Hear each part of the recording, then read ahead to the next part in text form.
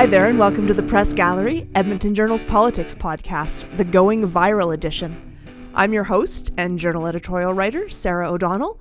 It's January 9th, and we're at the tail end of a week in Alberta that's been full of stories about influenza, multi-venue fights over the province's controversial new labour laws, and somewhat unexpectedly, the child welfare system.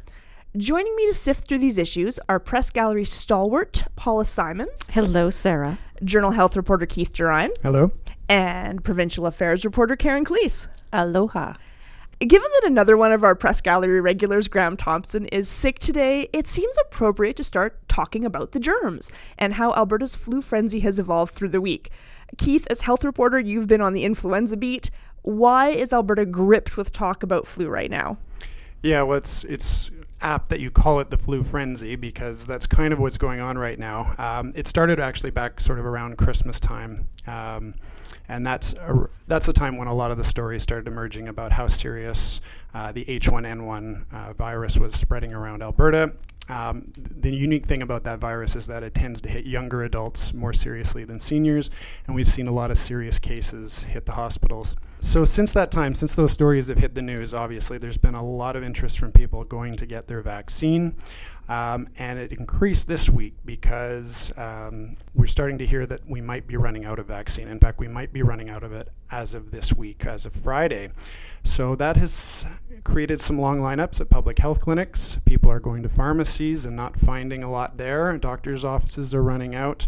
And the province has confirmed that, yes, in fact, if you don't get a flu shot by the end of this week, you might be out of luck. So up until yesterday, the flu strain that health officials seemed most concerned about, as you said, was H1N1, one of the 3 strains that's in the shot. But then suddenly yesterday, health officials were talking about a different kind of flu. Can you tell us why? Yeah, this was a big surprise to everyone. So this new kind of flu is called H5N1, more commonly known as avian or bird flu. It's really only been seen in 15 countries around the world up until this point, mostly in Asia. And guess what? Alberta is now home to North America's first ever case of this kind of flu. It was a woman, we believe, who traveled to China in December, came back to Alberta, and died on January 3rd of this very, very rare kind of virus. It's a strange distinction, I mean, at one very dark level, I suppose it's a mark of how international and cosmopolitan this province is, that oh yes, we have North America's first ever fatality from avian influenza. But I mean, it really was shocking because this is not a flu bug that's easily transmitted from person to person, and health officials still don't have a clear explanation of how this Alberta woman came to contract this fatal flu. Apparently, when she was in Beijing, she didn't visit a chicken farm. She wasn't in a live poultry market, as far as her family's been able to say. And so it is disconcerting because even though health officials keep saying that there's a very poor transmission human to human from this flu, the fact that we have the first fatality in North America, I mean, it really was shocking.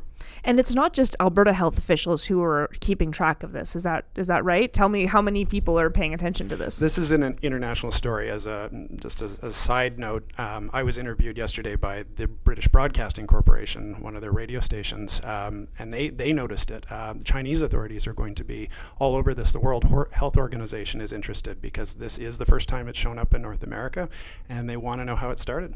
Health officials have definitely said that most of us have no reason to be worried about this new strain of avian flu that came over with this one woman. So are they saying that same thing about H1N1? No, H1N1 is far more contagious. It's easy to transmit from human to human. H5N1 is not. So the big concern for most Albertans should actually still be the H1N1. And if you can get a vaccine, that is your best protection against it. This has been a very interesting health story to me because we've heard for months Alberta health officials saying we want people to get their vaccines. Then just last Friday, the health minister Fred Horne said he wanted all Albertans to go get vaccinated. And then suddenly there's long lineups at the clinics and there's shortages. So what's going on here? Why would they say everyone should go get their flu shot when they don't have enough shots for everybody? Well, that's a fascinatingly good question because, afterwards, everybody said, we didn't want to create a panic. We didn't want to create a frenzy. But if you have a press conference and say, everybody get your flu shot, and then you don't have enough clinics open and you don't have enough vaccine on hand, you are naturally going to create a situation where people feel worried. Now, not everybody is as earnest and sober-sided. Keith and I are such good little citizens. We went out and got vaccinated in October and November when you were supposed to. Oh. But, people are busy. People, in the run-up to Christmas, a lot of people didn't get vaccinated. And so when the province says people are dying, go get vaccinated, and then it becomes apparent that they never had enough vaccine on hand to even vaccinate a third of the province, I think they have created more problems for themselves and for the general public. The other thing that's really bizarre, last week at the same press conference, Fred Horn, the health minister, was sounding the alarm that he wanted all frontline health workers to be vaccinated. Today, the numbers finally came out that show a really disturbingly low level of healthcare workers at some particular hospitals. The Grey Nuns, I think barely 40% of health workers at the Grey Nuns Hospital have been vaccinated against the flu. At Alberta Hospital, which deals with people who have psychiatric illnesses, I think it's fewer than 1/4 of the staff have been vaccinated. And that's a residential hospital with a vulnerable population. So even amongst health workers, not even 50% have been vaccinated, and that's even now with the big push. And now if we're out of vaccine, does that mean that hospital workers aren't going to be vaccinated? I mean, if the H1N1 outbreak becomes much worse, that could be a significant problem. Well, so we've already seen a hospital fall to an H1N1 outbreak, right? Did we not see the at least Stollery? one, yeah. The Stollery and the Misericordia. The Stollery had one unit that closed, right? As did the Misericordia, yes, that's right. I wonder if that has something to do, because what were the rates for the Stollery, Keith? They were one of the highest, right, in Edmonton? Yeah, they're up to about 64% now.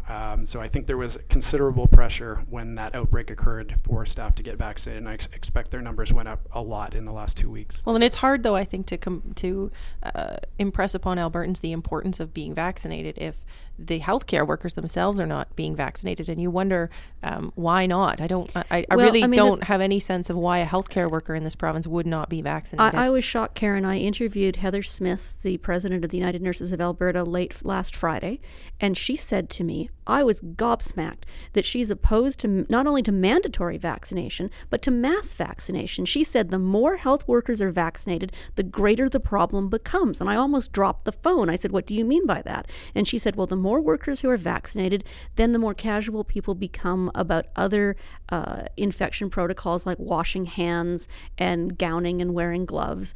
And she said the more I workers... would hope not, considering there's a lot of other things that you don't get vaccinated for. I mean, she made a civil liberties argument that nurses shouldn't be forced to put something in their bodies that they don't want there. But she actually made an argument that vaccination itself... I mean, Smith, the head of the nurses union, told me the vaccine's only 40% effective.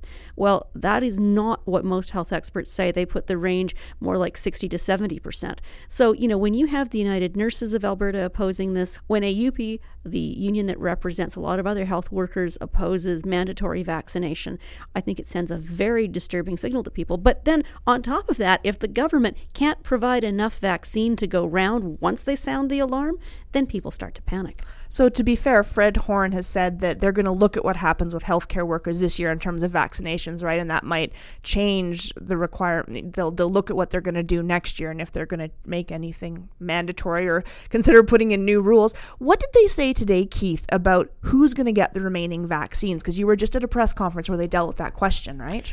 Yeah, so the message right now is that if you still want a vaccine, you can go to a public health clinic or a mass immunization clinic, and there should be enough supply for Thursday and Friday. After that, they can't guarantee anything.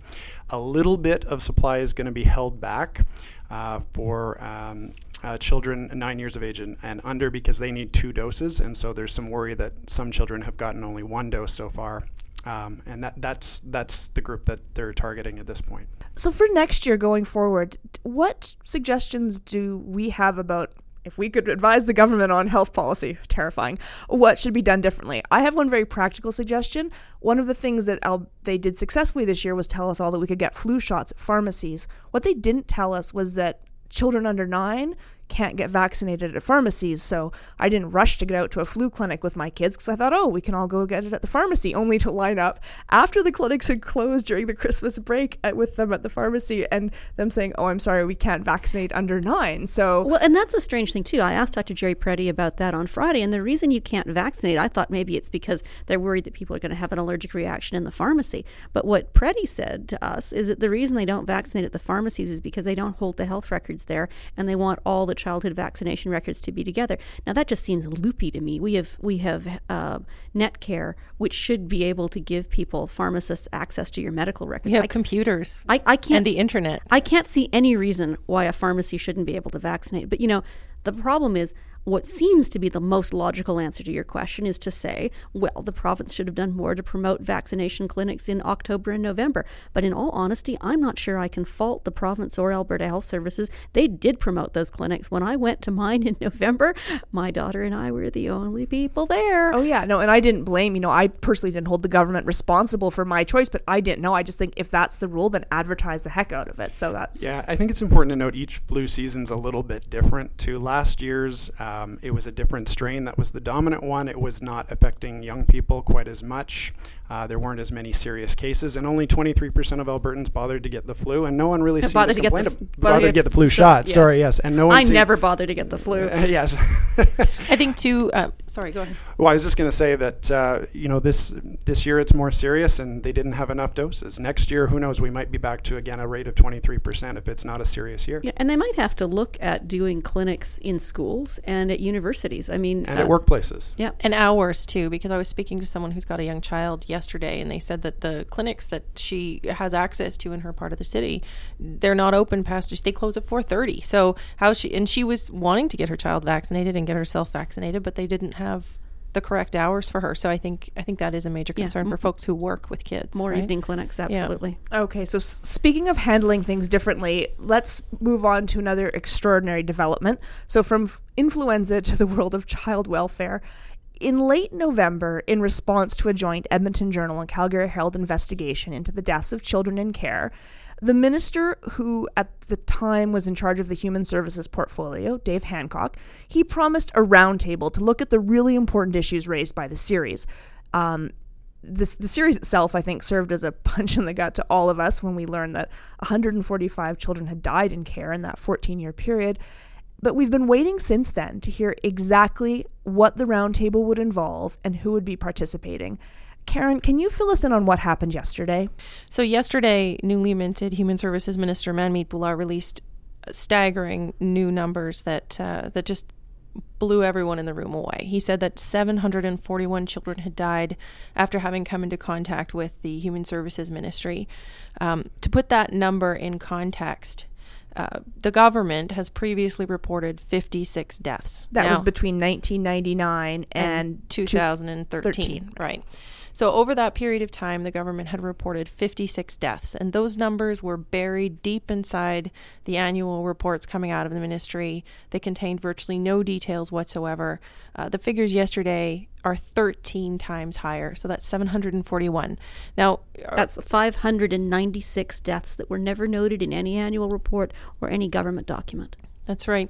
So just to sort of add to that number, which certainly was the showstopper yesterday, Bhullar also initiated what he's calling a 5-point plan. They're going to have that round table that you talked about in your intro here. They're going to appoint a team of professionals to look at all the recommendations. We'll talk about that in a little bit.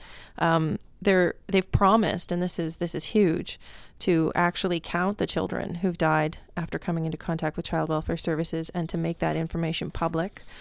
They have pledged to enhance training and support for folks who work on the front lines and supervise those folks, and to put a renewed focus on the root causes that bring kids into care. So all in all, it was an astonishing day.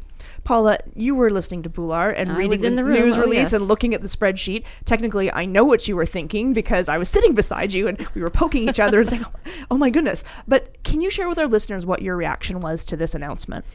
What you need to remember is that when Karen first unveiled these figures, the initial figures back in November, Dave Hancock, who was the minister of the time, said that the discrepancy was not statistically significant, that this was not news, that everyone knew children died in care, and I believe he actually referred to our reportage as disgusting at one point. Or maybe the cartoon, an editorial cartoon, but they weren't pleased with the story. They weren't. So Manmeet Bhullar is the new minister. He's 33 years old. This is his first major portfolio. He was formerly the Minister of Service Alberta. He stood at the podium, his voice breaking. He was near tears on a number of occasions. He said that these children were not numbers, that they were Albertans, that he was committed to fixing the problem, that he believed in transparency, that he doesn't support the Child, Youth and Family Enhancement Act as currently written, and that he believes in data and that making this information public. I mean, that to me was almost as shocking as the death toll.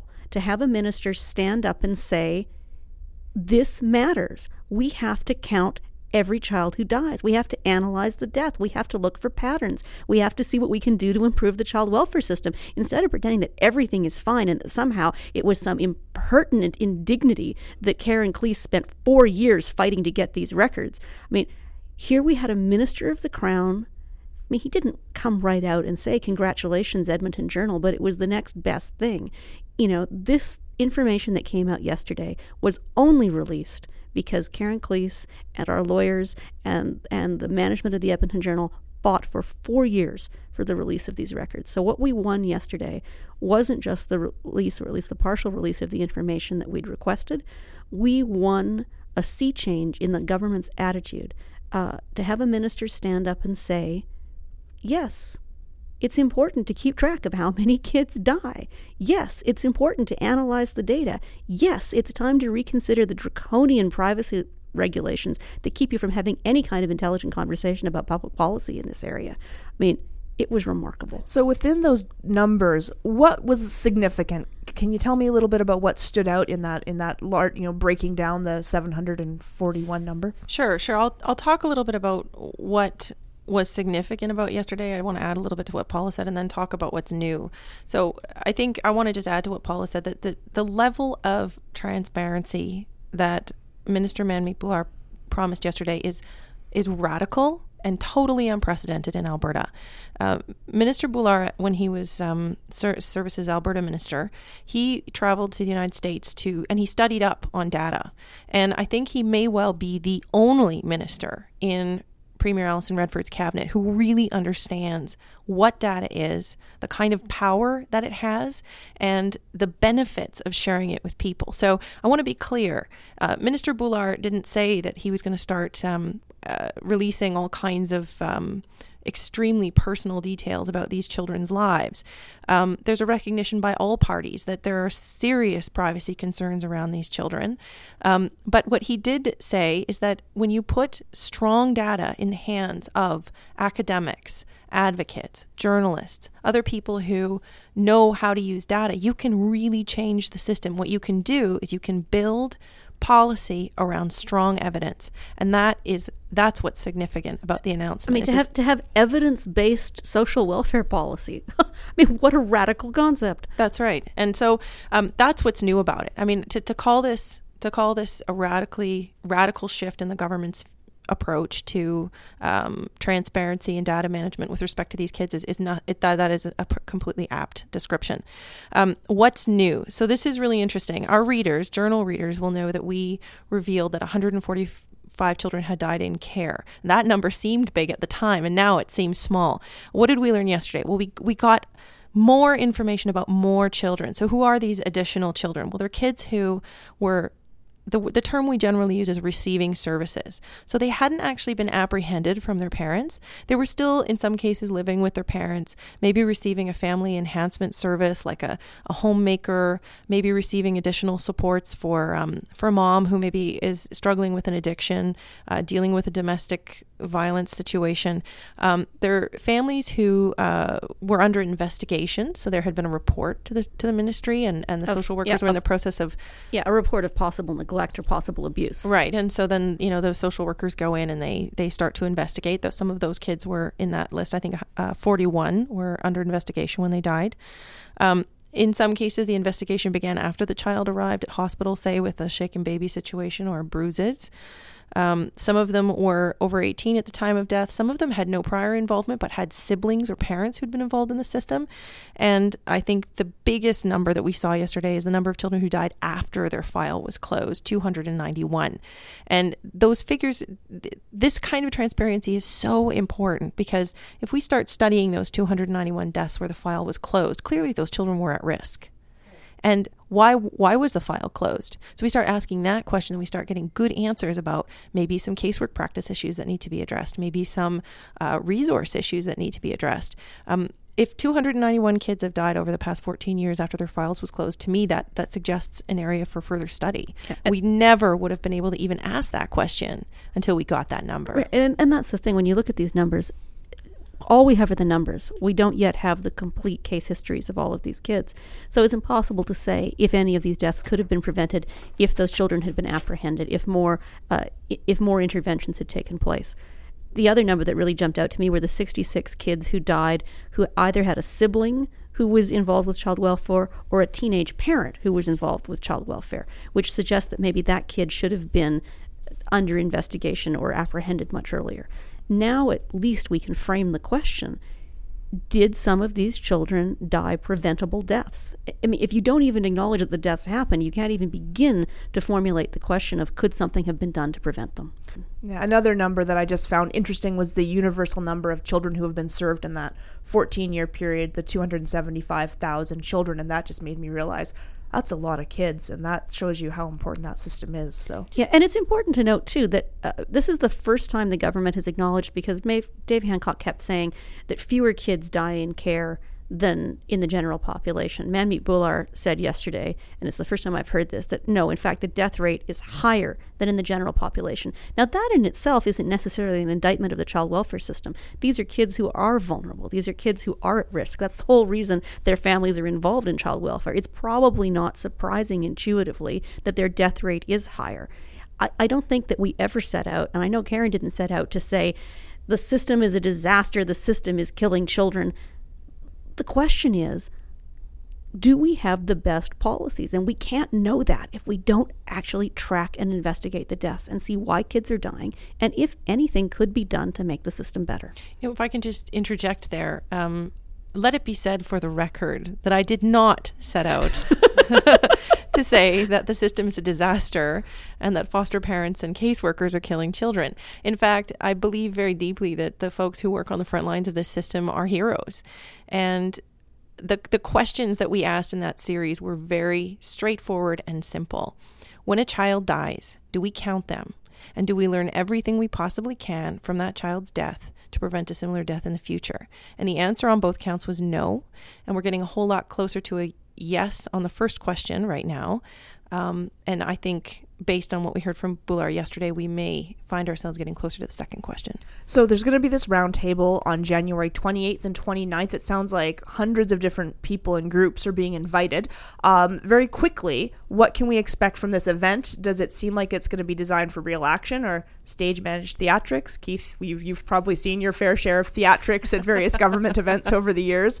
But Karen and Paula, you were in the room for that. So okay, tops of the waves. We're going to hear lots about the child death review system. They're going to look at ways to improve the system so that we are, as I said, learning from these deaths.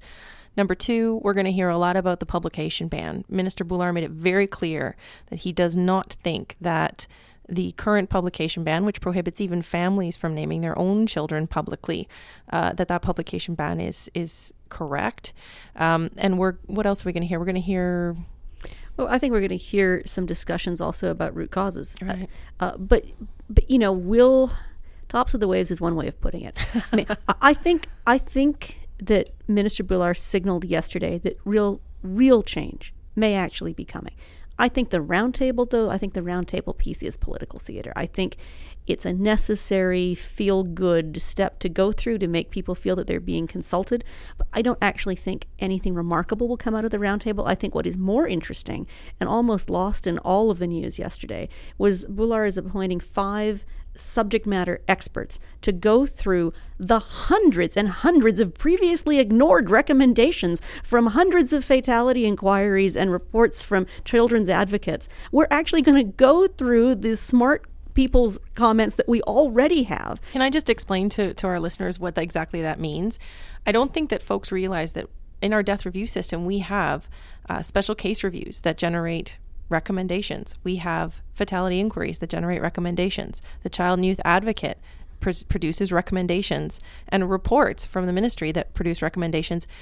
None of those recommendations were ever tracked. We revealed that in our series. They were never tracked, and they were never monitored for implementation. So when Paula says this is an astonishing development, this appointment of these 5 folks to look through all of these recommendations, that's completely true.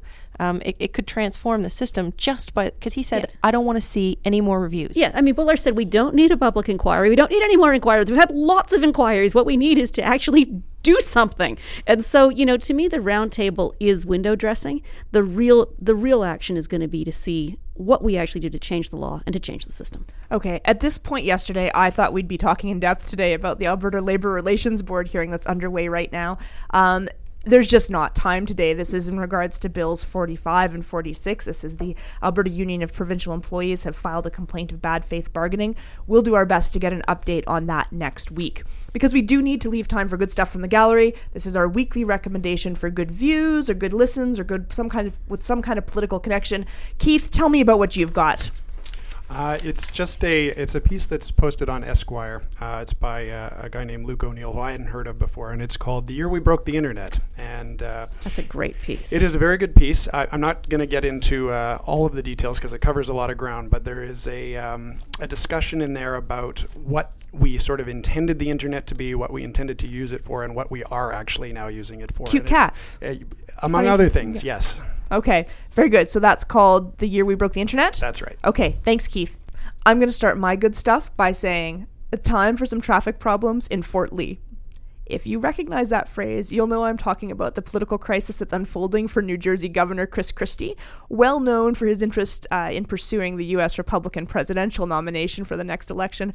Paula pointed this out to me last week, and yesterday, and I've been eating it up ever since. It's just such a juicy political story of pettiness, retribution, and revenge. So I'm going to recommend reading the original documents that relate to, unbelievably, the snarling of a bridge between New Jersey and New York that has turned into just this major political debacle for the New Jersey governor, because his staff decided to use the fact that the Democratic mayor of Fort Lee didn't endorse this Republican governor in the last election. They decided to make some traffic problems for some retribution, and they foolishly left this paper trail. Yeah. As they plan to hold the entire city of Fort Lee hostage, they discussed it all on email that people could access through access to information. It's really unbelievable. I mean, we always imagine these kinds of things happen in politics, but we usually don't get the paper trail that goes along with it. So perfect for the going viral edition. Exactly. And Paula, how about you? All right. So I'm not going to talk about American politics. I'm going to talk about The Economist. Every year at this time, they put out a yearbook that looks at the year ahead. The world in 2014 is this year's, and it's a great, the whole magazine is fantastic. It's got articles on everything from Angela Merkel to Barack Obama to the end of the Latvian currency to Shakespeare's upcoming 450th birthday. But the piece I really want to highlight in here, The Economist used to be quite bullish on Canada. For 2014, they've written an article called "Uncool Canada, the Moose Loses Its Shades," which excoriates the Stephen Harper government upside and down. And this is really something, because The Economist is a right-of-center, small C conservative magazine. So to see them turn on Harper, lambasting his economic record, lambasting his record on the environment, lambasting his record on marijuana legalization. They're sort of a small L libertarian magazine as well. I mean, they forecast dire things for the Canadian economy, including the bursting of the Canadian housing bubble. But mostly what's heartbreaking is they say that we're not cool anymore, and they used to think we were cool. I'm personally devastated. They should come visit if they don't think we're cool anymore. That's true. Yeah, but so that's it's called, again, "Uncool Canada, the Moose Loses Its Shades," and it's in the Economist Yearbook, the 2014 edition, which is on newsstands now. Well, thanks, Paula, Karen, and Keith, for coming. That's it for this edition of our press gallery. You'll find previous episodes, 19 of them, in the opinion section of the EdmontonJournal.com's website, on the Edmonton Journal SoundCloud file, and on iTunes. We've got a Facebook page that we'd love it if you could like, and you can chat with us there about provincial politics. And I'd appreciate more ratings on iTunes listings too, because that'll help other people find the show and encourage the iTunes folks to give us some extra promotion. We'll be back next week, hopefully flu-free. Thanks for listening.